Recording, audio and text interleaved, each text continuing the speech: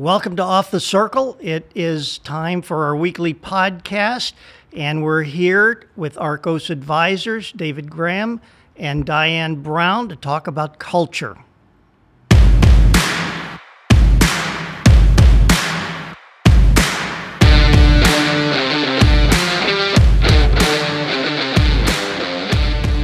Listen to indie-based entrepreneurs and business people. Learn from their experience and expertise, and have some laughs along the way. Off the Circle, the Indianapolis business scene as you've never heard it before. Well, welcome, Diane and David. Share with us just briefly who you are and what you do. Well, thanks, Harry, and thank you both for having us here on the podcast today.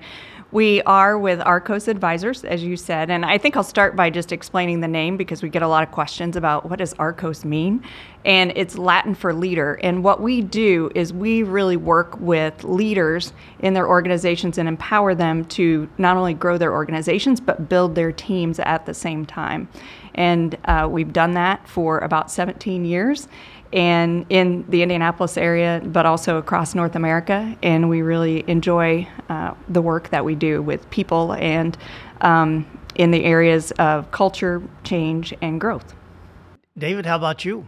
Well, same story as Diane, but I've been in Indianapolis since the early 90s, went to IU, and worked in some large organizations, worked for National City Bank, a large bank, PNC Bank, so a lot of time in financial services.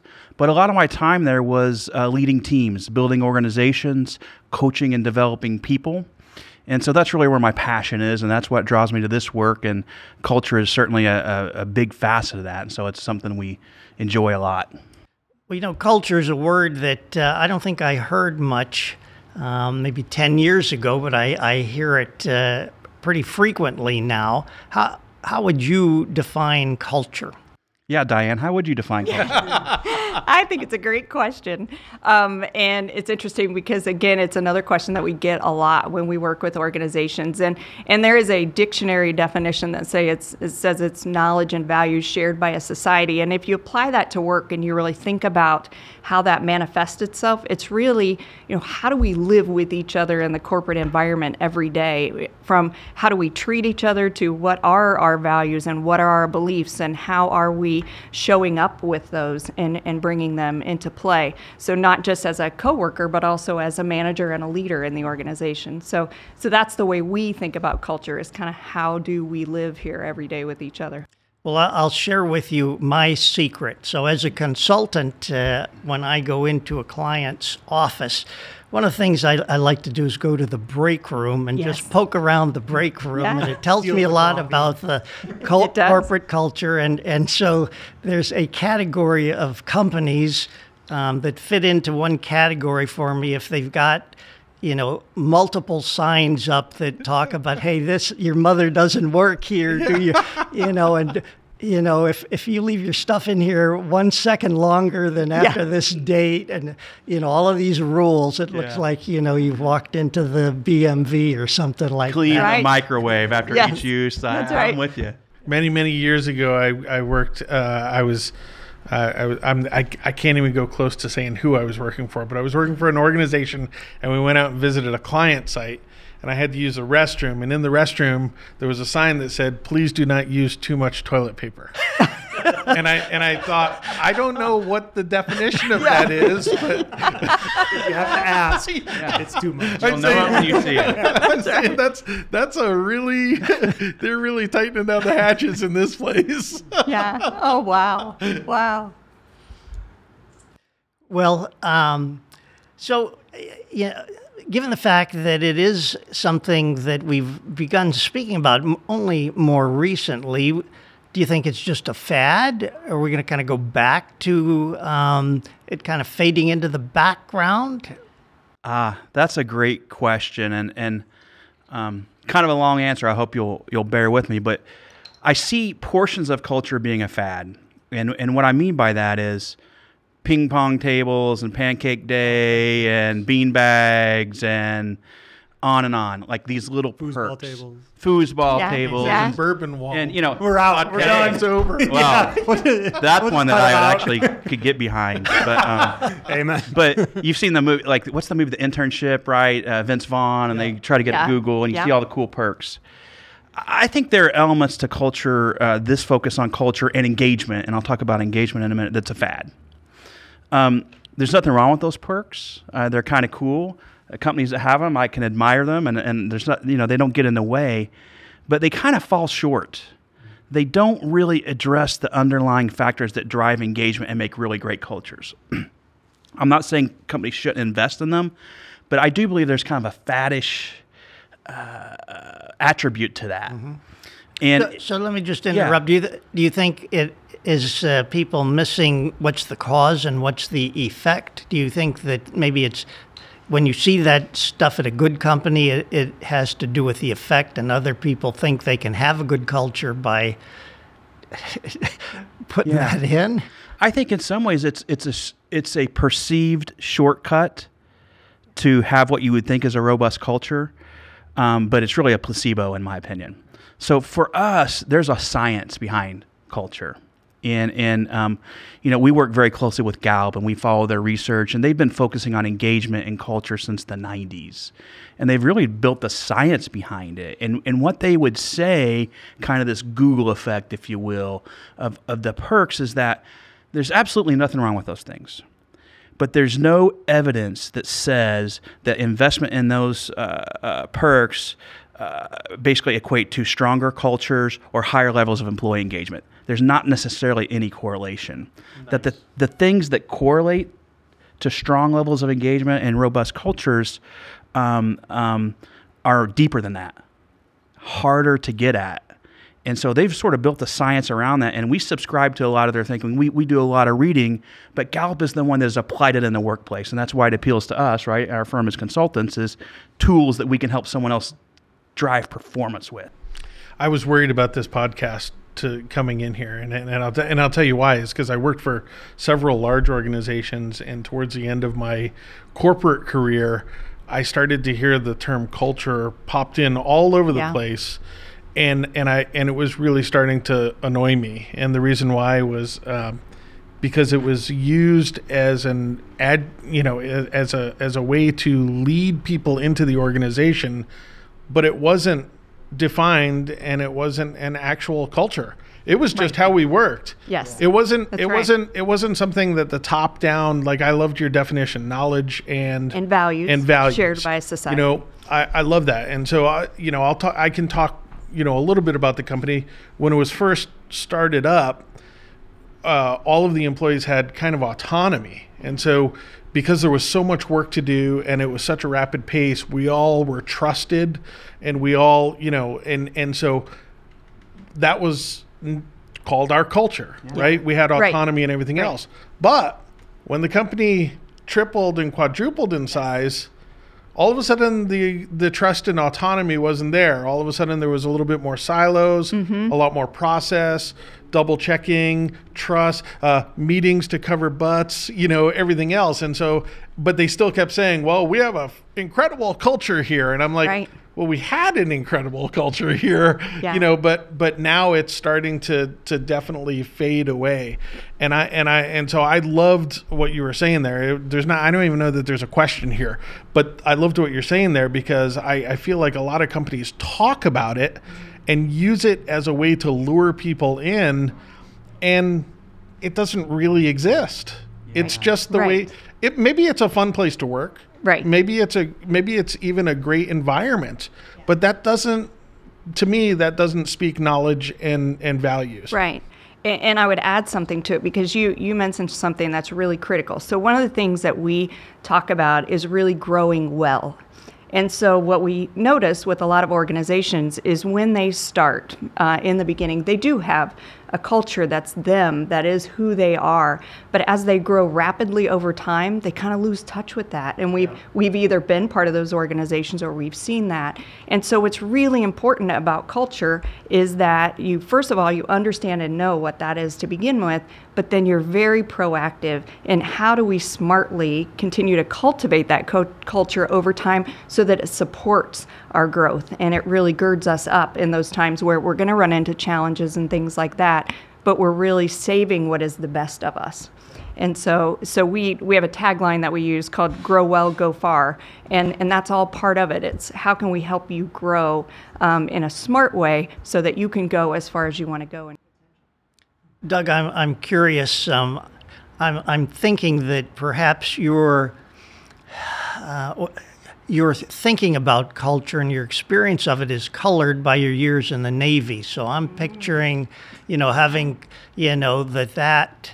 There's definitely a culture there. Yeah, definitely. But did you, in your experience, does that, you think that makes a difference in how you evaluate and view things, that very strong culture that? Yeah, I would say this, and that's that starting in the Navy was probably just an incredible, honestly, a gift for me, and that's that you're a city on a floating piece of metal out in the middle of nowhere. And so there's nobody to call. There's no store to go to. There's no emergency line. There's no, you're the firefighter, you're the ER tech, you're the electrician, you're the mechanic, you're the shop, you're everything. And so one of the interesting things is that you're so interdependent on each other to make things work that, people think that the military is all about discipline and order and everything else. It's actually not. It's about real dependence on the person next to you, that you have to depend on that person next to you. And so when I came out of the Navy and entered the corporate world, that's where the shock happened, because all of a sudden there wasn't interdependency. There was politics, and there was I remember I tell people this, the guy's probably, long time retired and gone, but, one of my first weeks on the job, he took me aside. He said, "Buddy, you got to slow down." He said, "You're making us all look bad," and I didn't even feel like I was working hard. I was just at my speed, and so it was a weird collision there. And then I went to another corporation, and then I went to my first startup. And when I went to my first startup, I felt like I was right back on that boat, that we were interdependent. And now we had to, if somebody was falling down, we either picked them up or threw them overboard, one or the other, and because our futures depended on it. And so, yeah, I think it had an incredible impact on how I enjoyed working with other people. So my question to you, you two, you've worked for many years and you've done this. What is your favorite vertical to work in? What, like when the phone rings and they say, "We are blah, blah, blah from blah, blah, blah," you just go, "Yes, I love working with these type of companies." That is very fascinating. I'll let you go first. I want both. I know. Okay. I was going to let I'm Diane. guessing something with a lot of compliance. Yeah. Well, our backgrounds would suggest that. Yes. But I think our Yes. preference would suggest otherwise. And so, for me, it's a company that is growing fast, that has a lot of dynamic parts to what they're doing. I want to say it could be like a technology company, but it doesn't have to be a technology company. We see a lot of fast-growing companies that aren't technology, but there's a certain dynamic element to a culture of a company that's on the upswing. Exciting, fun, everybody's energized, and they're very intentional about creating a culture. And so when we get those, what we can kind of almost always know on the other end is going to be a lot of people who are really excited and enthusiastic about sort of the tools we can deliver. I liked your word intentful there, because that's where I was going to go with the next question was, it sounds like if a company truly wants to create a, culture, just not talk about it, that you do have to be intentful in designing it, right? And so I'm curious, maybe you can give an example of a company that, they sat down and really said, we want to be this type of company. We want to have these values. How did they take that from an idea or a strategy and actually implement? What are the types of things that they implemented to absolutely support that and then push the company in that direction? Well, I can think of one instance in that there was a company that I'll use an example of a company that I was a part of.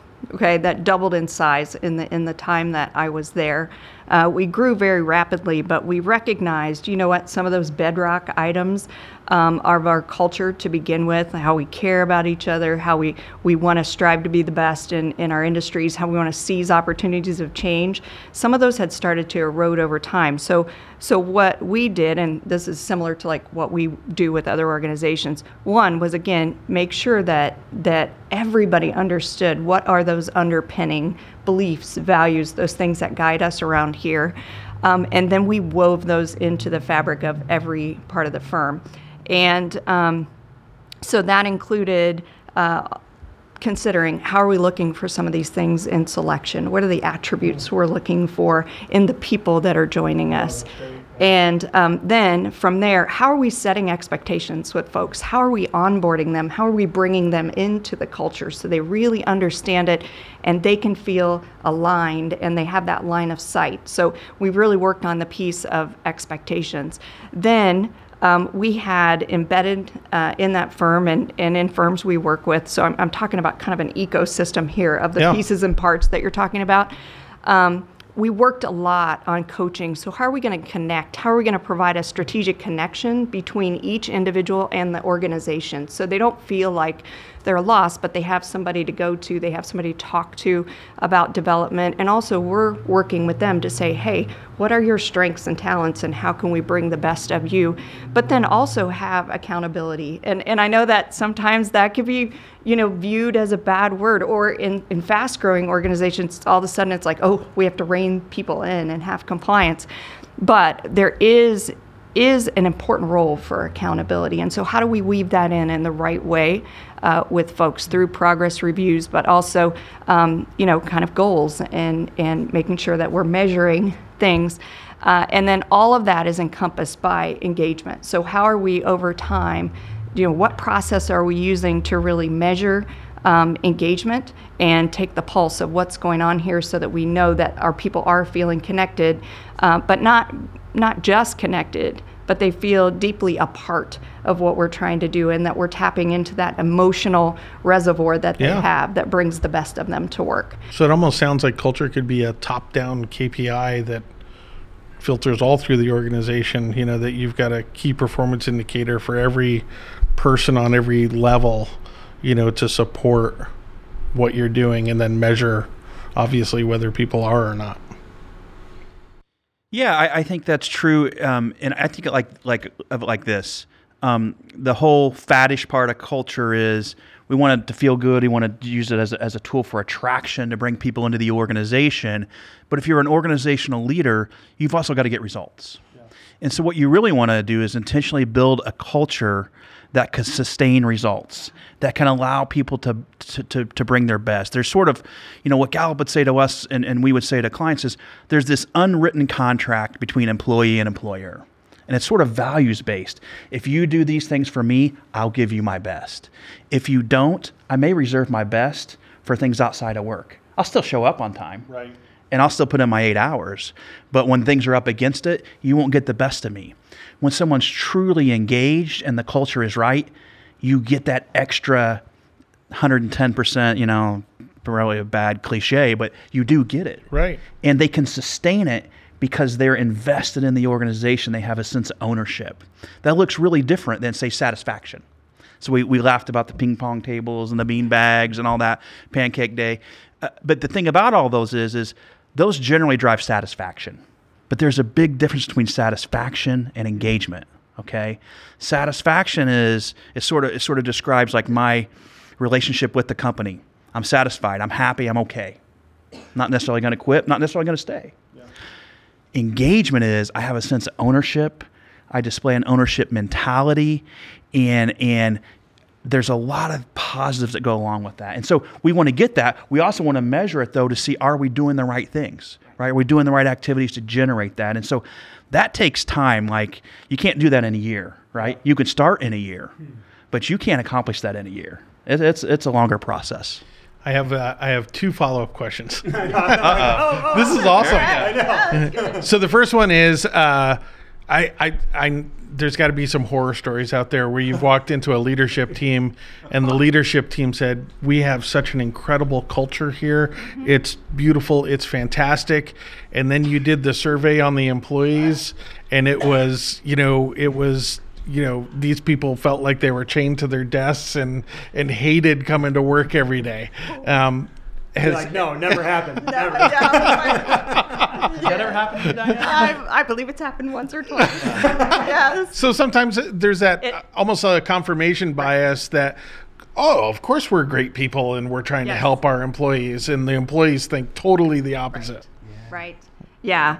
Sometimes we do find ourselves in that precarious position of being in between, where we're talking about cultures with the leadership and they have a totally different vision of what's really happening in the trenches. And so that can be a challenge in really having them to be open to that feedback and be open to, wow, it's really not like I'm thinking like Office Space right now. I'm a people person. Yes, that's right. Exactly. Well, I think, it's what we're describing here doesn't come as a surprise to me, because if the leadership has distanced themselves, they stay in their office, heads down, don't form deep relationships, they don't know, and that is the cause, in part, of the poor culture, the disconnect.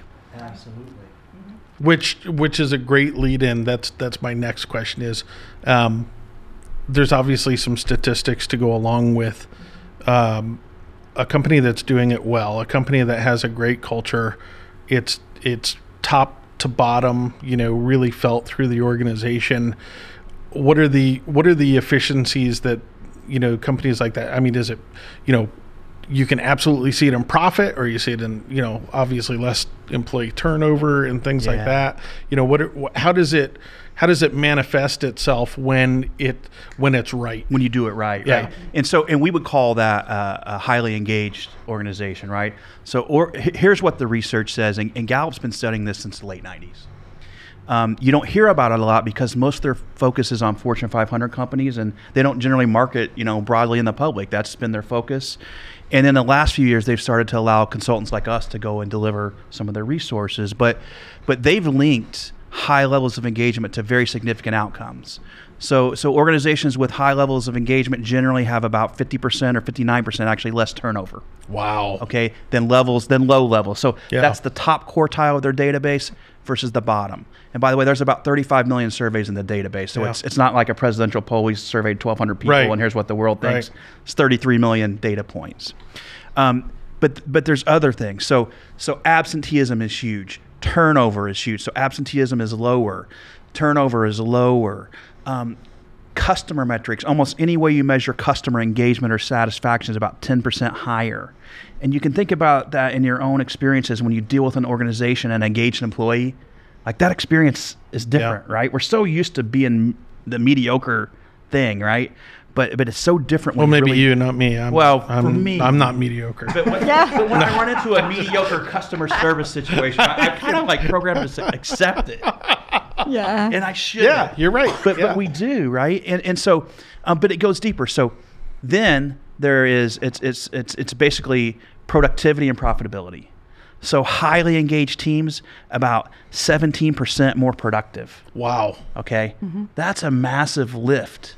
And the reason that happens, you start to think, why could that happen? It happens because if people are unlocking their potential to give their best energy for the organization, they don't reserve it outside, the more people you can pull into that camp, you can start to see how that creates a virtuous cycle. Yeah. So there's other outcomes, but those are the big ones. Has Gallup segmented, that Fortune 500 and said, this percent are highly engaged companies. Yeah, so they survey the workforce. And so they have 3 categories of employees, and they survey the workforce in general. And they've literally done companies anywhere from, a heavily industrial manufacturing environment to, professional services firm to a hospital. Firms like Deloitte and KPMG and others use these types of tools, Microsoft, Google. Yeah. But basically what they found is in the U.S., about 33% of employees are engaged at work. Okay, they have that ownership mentality. Yep. Mm-hmm. So what's that saying? 67% aren't. Think of what we're leaving on the table. Yeah. Right. And so there's some thought about if you want to spur another productivity revolution, right? Maybe it's not going to be technology. Maybe we've, not that it's not going to continue to grow, but we've gotten so much out of it in the last decade. Where's the next revolution in productivity come from? It could come from people. Well, and I think we're going to uncover it, right? Yeah, it's coming really fast. Yeah, and the millennials are going to force us to. Yeah. In some ways. I look at things like the gig economy and blockchain and things like that, where we're going to be able to finitely measure the productivity of every employee, and I think leaders are going to be aghast that employees are working at 10%, 15% productivity, and it's not their fault. That's not a mention of that. My late dad, he was a productivity engineer. He used to go into factories and help them increase their productivity, and he would. Invariably, they would have people that were working per hour, and they would put together X pieces per hour. So they would put together 3 connectors per hour, and they would get paid $12 an hour, $15 an hour. And my dad would go to the leadership and say, let's make it piecework so that they get paid per piece. And so right now they're doing 3 per hour, $15, so that's $5 a piece. And my dad would say, let's give them 50 cents a piece. And the leadership would go, what? Are you crazy? And my dad would say, just trust me. Let's make it 50 cents a piece. And then within 3 months, the leaders would be going, we've got people making $60 an hour now. That's right. Yeah. And my dad would go, oh my God, you just don't get it. And it was because, once it was up to the employee to really reward themselves for their speed and effort and quality, they did.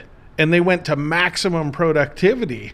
And it was always an eye-opener, for the organization that that difference was huge, Right, right. And I want to connect that back to something that you talked about earlier, because you said, you talked there about the role of the employee right there and driving their own productivity. And so when we, earlier you said you connected culture to top-down KPIs. Yeah. And so when we work with organizations around culture, we do look for leadership, one, to be absolutely involved and kind of provide us the frame and their value system and the beliefs they want to work in. But when we get to the level of engagement, that's where we start to make it bottom up. Because we really have to connect with the employees and say, what's going to make a difference for you? And tease out those things that are, satisfaction oriented, like we've talked about earlier, and more like what's going to tap into your intrinsic motivation that's really going to help you go above and beyond and provide that discretionary effort.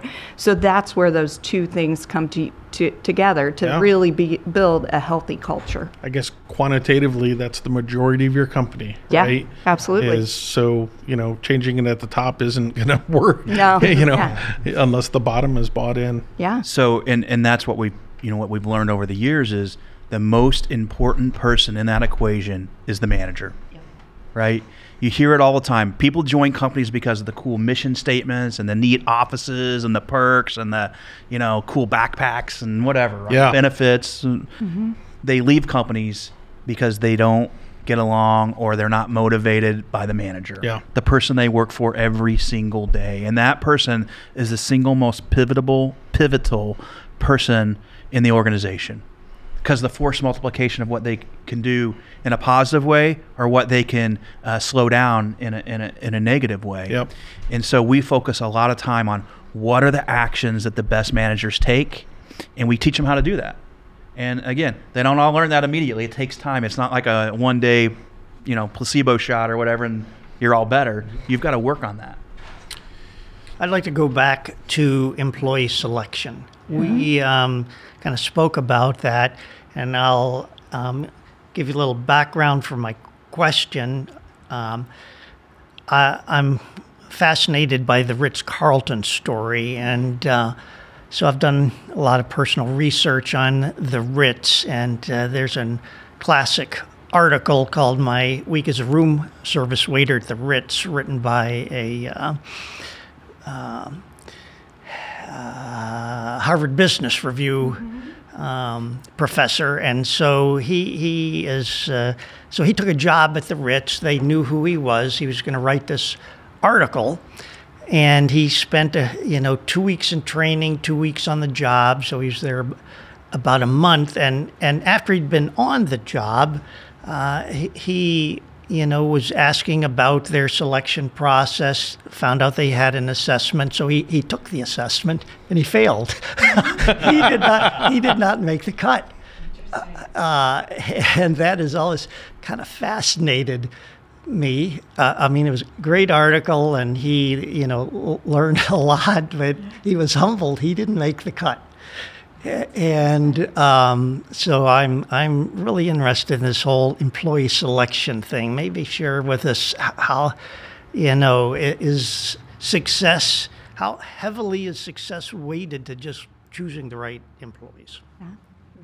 I'll let you do that. Oh, sure. Okay. I would say there is a heavy weight on choosing the right people and choosing people who fit well with your organization. Now, what's interesting about that, so I grew up in the professional services environment, CPA by accounting trade here, and in that environment, the selection process, if I just go back to what we did in the 80s, you always looked at the people with the highest grades. You always looked at the people with all the leadership roles. There was a very specific cut process that you went through to surf the resumes. Nothing wrong with that. You have to have people who are technically sound. But what we find kind of makes the most difference for employees is fit for values. So do they fit? Will they be a fit in your culture? As well as looking at what are the attributes that really drive their achievement motivation. So can you see things in their background that are more subtle, that it's harder, you have to dig for them a little bit. And I'll use an example. I love Butler basketball too, by the way, so I'll use Butler basketball. But it's interesting, I am from Brownsburg, so Gordon Hayward came from our high school and went to play for Butler. And when Brad Stevens was there and he talked with the basketball program out at Brownsburg about how he selects players, one of the things that he would look for is what players have been in a position to actually win a game. Now, whether they won or not, what did they do in that moment in time? Did they want the basketball? How did they execute? How did they communicate? And those are the types of attributes that you really kind of have to dig for. If you know your environment, you know your culture, if you can find that in even some of the technical stuff, you need a threshold level of technical capability for the role that you have. But sometimes what we find makes the most difference is really looking for the attitude and the attributes that are going to make someone successful in your environment. And a lot of times companies don't slow down enough to kind of define that. And so they just look for somebody who, this person's going to technically fit in this role, but they don't look beyond the surface level. Is that becoming more and more of a challenge for companies with the younger workforce coming in? Not to, we always hate to generalize about millennials, but we've made them. Now we've got to work with them. What are the hardest things that you're seeing with regarding millennials? Like, is it job turnover faster? Is it the satisfaction's harder to find? You're not. You're nodding at all. All the above. Yeah, all the above. Okay. Well, I would say this, and we'll talk big picture, and I want to get down to your specifics. But if you think about it like this, right now, I think the millennials are about 38% of the workforce, and that's the biggest generation in the workforce today. In 5 years, they're going to be 65%. Right. So, regardless of the stereotypes or what you believe, if you're running a company, you've got to get at peace with this, and you've got to find a way to be a magnet to attract them, right? And here's the thing about them, with all the stuff that's said, which I mostly don't buy. Yes. Yeah. Thank you for that. Yeah, exactly. There's this whole transition in the workforce, and the millennials are like leading the charge, but the rest of the generations are right behind them. So there's this transition from paycheck to purpose. It used to be like, hey, you come to work, you got a paycheck, shut up and enjoy it, right? Be thankful. The millennials said, no, that's not enough for us. We want a purpose. And that purpose, like, we listened to one of the other podcasts, the culture of good, right? That whole idea of a purpose inside of an organization that transcends, right? Millennials aren't willing to not have that in many cases. They demand it. And they're more likely just to jump ship if they can't find it.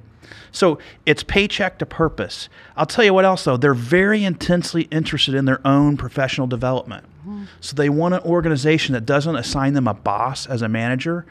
They want an organization that assigns them a coach, someone who will grow and develop them, help them see their own potential and meet it. And so you hear all this, they don't like accountability. That's not true. The research says they want accountability. They just want it equally applied. What they won't stand for is we don't hold Harry accountable, but we hold Diane accountable. Like they find that as patently unfair. So there's this whole transition, and the millennials are outspoken about it. And I think they have a lot. They're not afraid to switch. But when you start looking at the research, they're not the only ones that feel that way. The whole workforce feels like they'd rather have a purpose at work than just a paycheck, right? A higher calling. And that doesn't have to be eliminating hunger or curing disease. It could be as simple as, hey, we help people, achieve their business goals, right? We help companies run better so they can have, better employees and have better families and, provide a great service. I mean, it doesn't have to be this world-changing thing. But the person at every level needs to connect. So there's this old fable, I'll share it and I'll let Diane speak, but it's a story about, they talk about John Kennedy. He goes down to Cape Canaveral right when NASA was getting off the ground. And so this was new. NASA was obviously hugely impactful. He's walking around. He sees a guy with a broom and he says, sir, tell me about what you do here at NASA. He said, Mr. President, what I do here at NASA is I'm helping to put a man on the moon. Yeah. Okay? Now, you want to talk about purpose, right? The best organizations let every person in the organization understand what their contribution is to that. Shame on you if you don't. Right? That's awesome. Everybody has a contribution. On the, I always got to go negative. I keep going negative this whole time, but it is fascinating to me. On the negative side, what happens when you bring a person, you were talking about recruitment and how important that factor is. Well, we all know as leaders that when you bring the wrong person in, it not only can, it's not just applicable to that person's experience there. It's like a disease that can literally destroy the entire culture, right? Yeah, it absolutely can. And unfortunately, we see this a lot from a couple of fronts. One, that you've got a wrong person in a wrong role, wrong fit, and so they develop negativity. And that's what you're talking about. That can be insidious, very contagious. And not only can it be contagious, then your high performers are, exposed to that and say, okay, I don't understand why management's not doing something about this. It's affecting me every day. It's affecting our team. And so the lack of action on behalf of management can really start to tear people down. But the other thing that we see a lot is just a recognition that there isn't a great fit or it's not working. But, we really need someone in that role. And we have to, so the tolerance for mediocrity.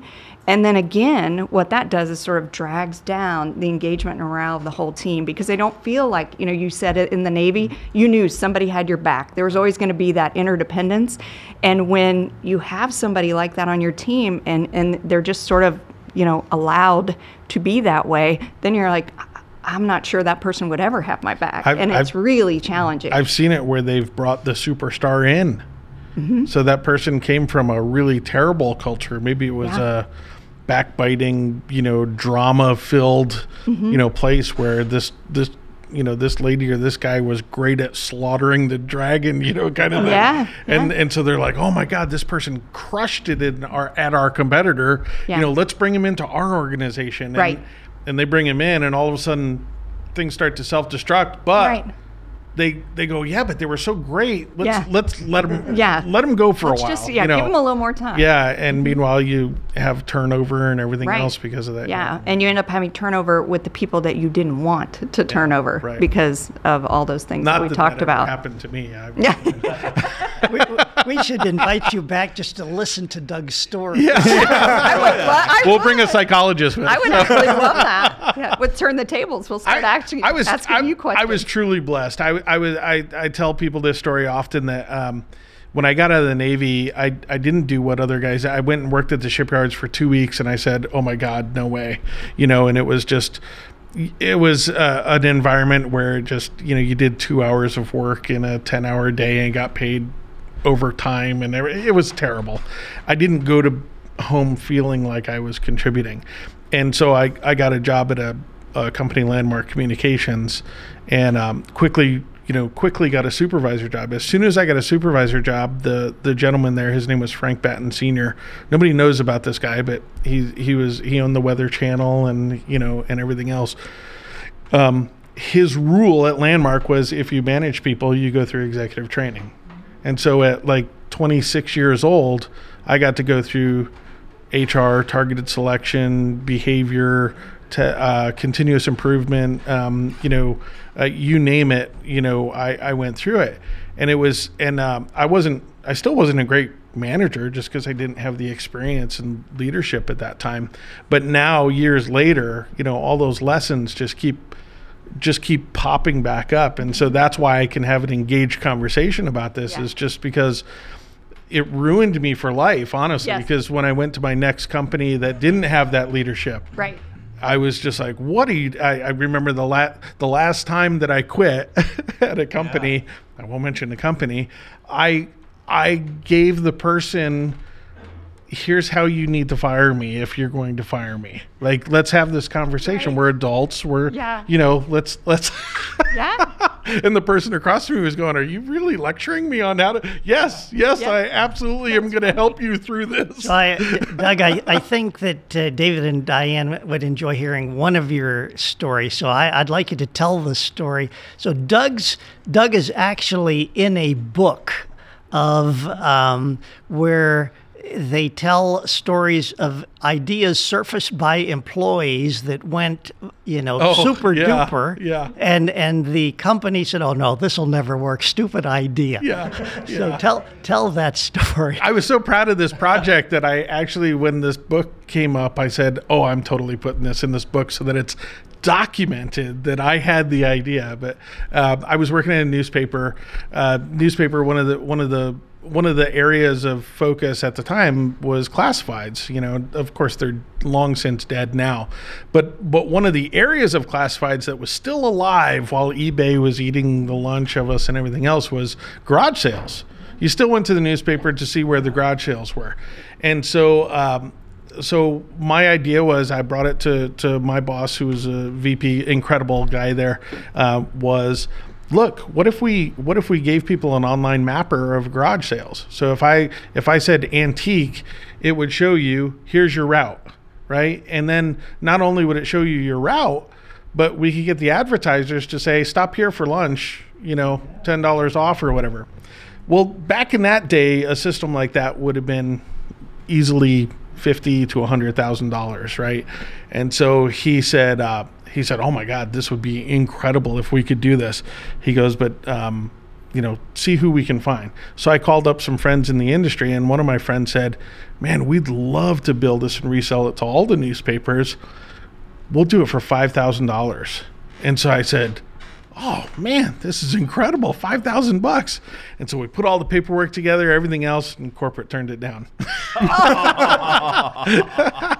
What is the name of the book that this? I forget what it's called. my God. It's something like, killed ideas, I think, or something like that. And so I read online that someone was writing this, and I said, I have to write this just so that it's someone has it somewhere. Yes, documented. And So what did that do to your spirits? it was Stomp on them. I mean, I was working at a newspaper, and I knew, it was a lot of it was like working on. It was like I would tell people it was like being the musician on the Titanic. You know, the ship's going down, but just keep playing. Just keep playing. That's right. Yeah. And maybe I'll make it into a lifeboat. Maybe I won't. And so it drove me crazy that I was part of this organization where the people were incredible because the ship's going down, and everybody knows the ship's going down. We're all looking out for each other. We're all working our butts off. Trying not to get fired or anything. But it was I was like, okay, writing's on the wall. I need to get out of here. Yeah, time to get out of here. So David and Diane, what's your reaction to that story? Well, I'll tell you how bad that one was. The weekend before I was fired, the weekend before I was fired, I packed my office and brought everything home. And so the funny thing was, HR called me on Monday. They said, hey, did you move out? And I said, just brought my stuff home, And they were like, spruce it up a little. They were like, are you coming back to work? I was like, yeah, sure. I'm coming back. And they said, okay, well, can we see you on Monday morning? Well, yeah, absolutely. Sure. And so then the funny thing was I walk in and the security guard is in the elevator next to me. And I knew his name. It was like Dave or something. I was like, so Dave, where are you heading? And he kind of looks at me, going to HR. Oh, really? You too, huh? Yeah. What a coincidence. Wow. But I saved myself from the walk of shame. Yes. I just was able to go, yeah, I know. I'm out. See ya. A lot to be said for self-awareness. Yeah. Yes, that's what I was going to say. Yeah. Quick question for you guys. Do you feel that Indiana as a whole is more of a challenge for some of these things? We've got a lot of large companies, a lot of small companies. There's not a lot in between there. What do you feel that Indiana is behind the ball, in front of the ball, under the ball, getting stomped on? Yeah. Well, one thing I'll say first off is that we love working with organizations in Indiana because I think there is, and we've met with several recently, there is generally a very heightened sense of awareness that people are important and talent's important. Now, what the big challenge is for Indiana, as you spoke, we've got several large corporations here, some of them very well known for their culture, which makes it very difficult to compete for that talent. And so I think there's a lot of openness. I mean, my sense is there's a lot of openness to the conversation. There are a lot of people trying to do things, but there's definitely a war for really top talent here. So, which puts additional pressure on organizations to really deliver on that culture when they say, hey, we have it, but it's a living, breathing thing here. It's not just superficial. Yeah. It's really important. So I don't know what thoughts you would have on that. We're heading into a great employee market too, yes. And that's where, if a company just isn't taking care of their employees, watch out because, especially God forbid, it would be the greatest thing in the world. But if Amazon moves it down, there's just going to be a giant sucking sound for 6 months, and every great employee is going to wind up going to work there because. They're established. The culture is established. People know, what they're in for when they get there. So, That's right. And to me, and it's easy to say, hard to do, but for leadership, the time for folks to do that is when you don't necessarily need it, right? Right. So you want to invest in your culture. It's maybe hard to do that if you don't see an issue or a problem. But the truth is, it becomes a bit of a defensive mechanism. And we hear, Salesforce, awesome corporate citizen. I mean, I love their presence in Indiana. I think it's a success story on so many levels. But I can tell you all kinds of organizations we run into who have lost great talent to them, right? Yeah. Sure. And wondering what could we have done differently, right? After the fact, unfortunately. Right. And so that, I think, is just going to ratchet up. It's going to get harder. Are you seeing, the great thing about this is seeing the science behind this and everything, and folks like you getting the word out. I feel like that's great because we might start getting ahead of this. But, in the United States, we really do have a huge problem with employees spending, what is the average, 2-3 years at a company before, where other countries are 8-10 years, and we don't even provide our employees enough time to realize what their potential is a lot of times, in this country. Do you think that, you guys are optimists, so I'm sure you're going to say yes, but, let's say this, with the Gallup poll and the last 10 years, let's say, is it changing? Are we seeing more of a percentage of large companies paying more attention to this? I think what's interesting in the Gallup statistics is, and you correct me if I'm wrong, Dave, but in the last decade, it's really stayed very flat in terms of the level of engagement. There are people trying. Well, here's the thing. I don't know. I think there's a lot of theories about it, but I think there are people who are much more aware of its importance, but I just don't think they're getting at the heart of what will make a difference. And that's where we kind of talked about, and it's been openly kind of written about, even in some of the large corporations in the U.S., because you said, this is a U.S. problem, that there needs to be a revolution in management, in how we do things, how we work with people, because the future of work looks different, will look drastically different than it does right now. And so we have to respond to that, but we have to be as proactive as we can. So I think there's more awareness, and the last 10 years really hasn't shown a lot of movement, but yes, we are optimists, so I am hopeful. Yeah, you heard it here first. Diane is calling for a revolution in management. I think it's I like it, Diane. Evolution. We get pitchforks. Get with it. That's right. Get the Pitchforks. Yeah, pitchforks. No, well, I do think it's. I mean, revolution. if employees knew that they could stick around for 10 years and really see through their vision of their future and opportunity and everything else, it would be great.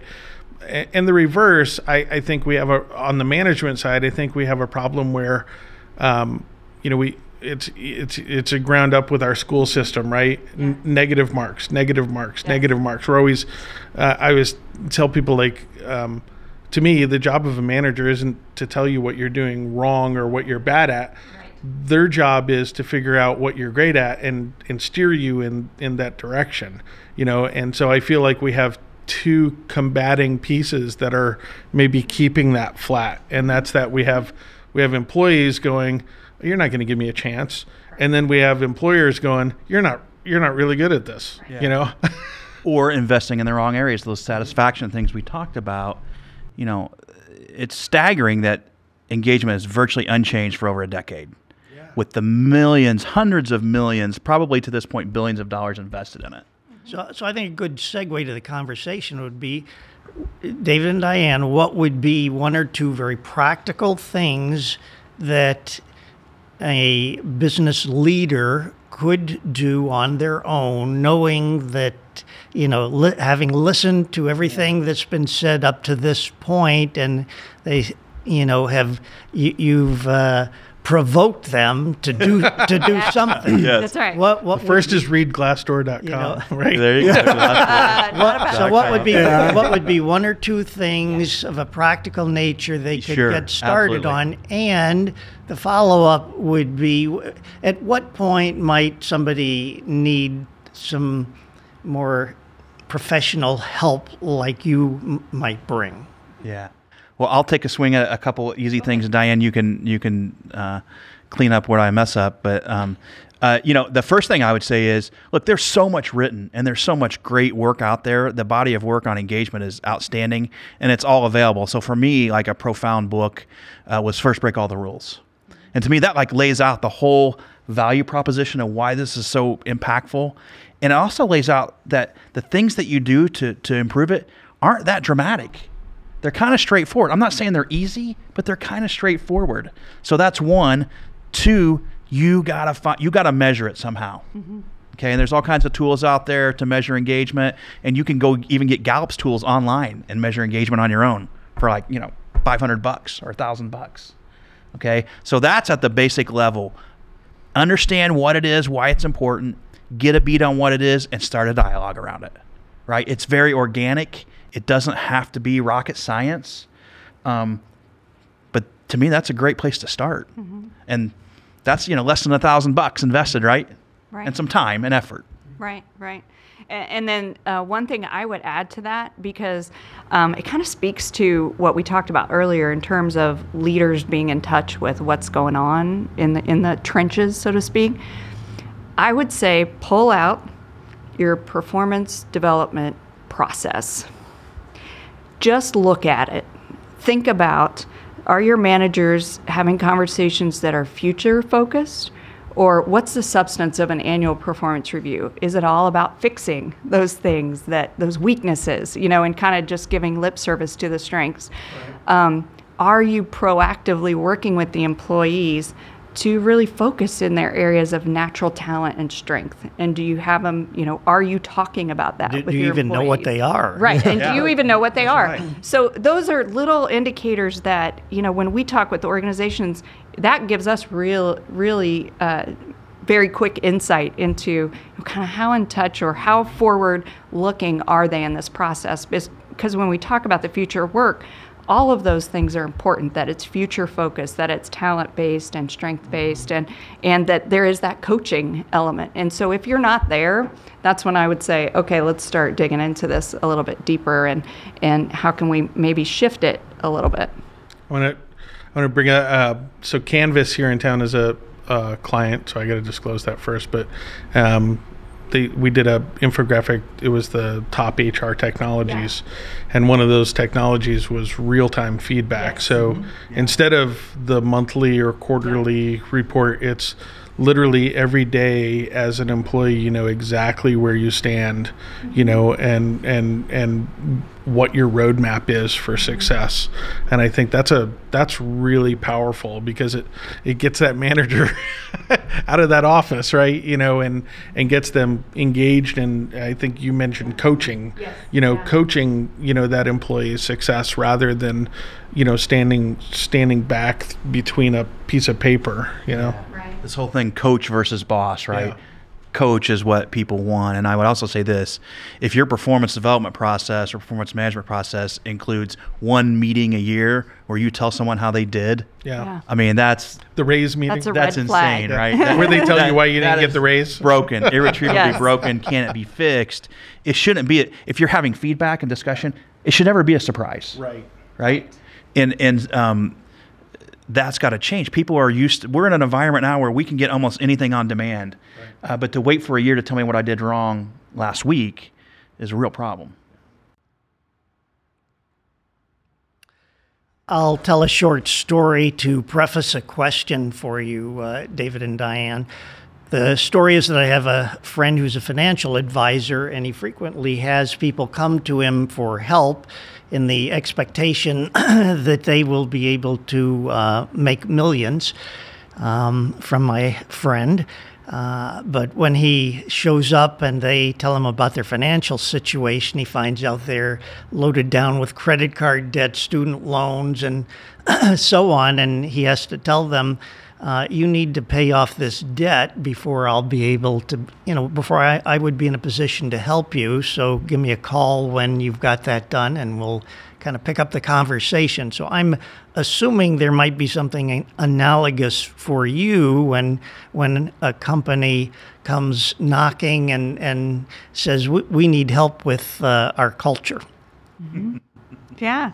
I don't know if it's directly analogous, but it is something that you made me think about. So I'll share it, and then I'll have Dave share his thoughts. So it is not uncommon for someone to come to us and say, we want you to help with our culture, and we want you to do that by coming in and giving a presentation or doing a one-day event. And tell her employees what to do. Yeah. Yes. Work with those other people. Right. Exactly. So there are two elements of that we hone in on. One is that we can only help an organization be successful if the leader is part of the process, and the leader is all in and engaged in the process. And so we, throughout our, contracting, if you will, or throughout the process that we go through and learning about an organization, we ask a lot of questions about that, because we our intention is never to come in and have something be consultant dependent. We want to really work with an organization to build things into the fabric of their firm and have it be self-sustainable. And so that sustainability is the other piece. So it requires leadership. It requires that championship inside the organization. But at the same time, it also requires a commitment to be all in for the whole term that it takes. So culture change doesn't happen in an event, and it doesn't happen overnight. It is a process that happens over time. So it is something that, and it doesn't mean that we're embedded for a year or 2 years. That's not it at all. We provide tools and resources, but we have to feel like they are committed to making that change sustainable. And so if we don't see that, we'll be the first ones. We just had this conversation with an organization about a week ago where they were questioning. They said, you know what, I'm not really sure if all of us as leaders are all in or that we're all on the same page. And we said, it's great that you have that self-awareness. We wouldn't make the investment if we were in your shoes, because you have to be on the same page. You have to be all in, and you have to believe it's the right thing for you. And so that's kind of, yeah. I would just say there's no shortcut, but have you been reading my bio, Harry? Is that where you, because, I started out in financial services, and the situation you describe is all too common. So it brings back some fond memories. Well, the time has gone quickly. This has been a lot of fun. Any final thoughts that you'd want to share with us? Maybe there was a good question we never got around to asking you. Anything else you'd like to share with us, Diane? Let's see. I don't think so. I don't know that I ever answered Ryan's question about the favorite vertical to work in. And I would say that it's not necessarily a favorite vertical. My favorite client on the other end of the phone is an enlightened client or an enlightened organization with that leadership that we can really sense. That's when we get excited, and in talking with those types of organizations. And we see that in a lot of different verticals. So, but it's definitely something we look for. Excellent.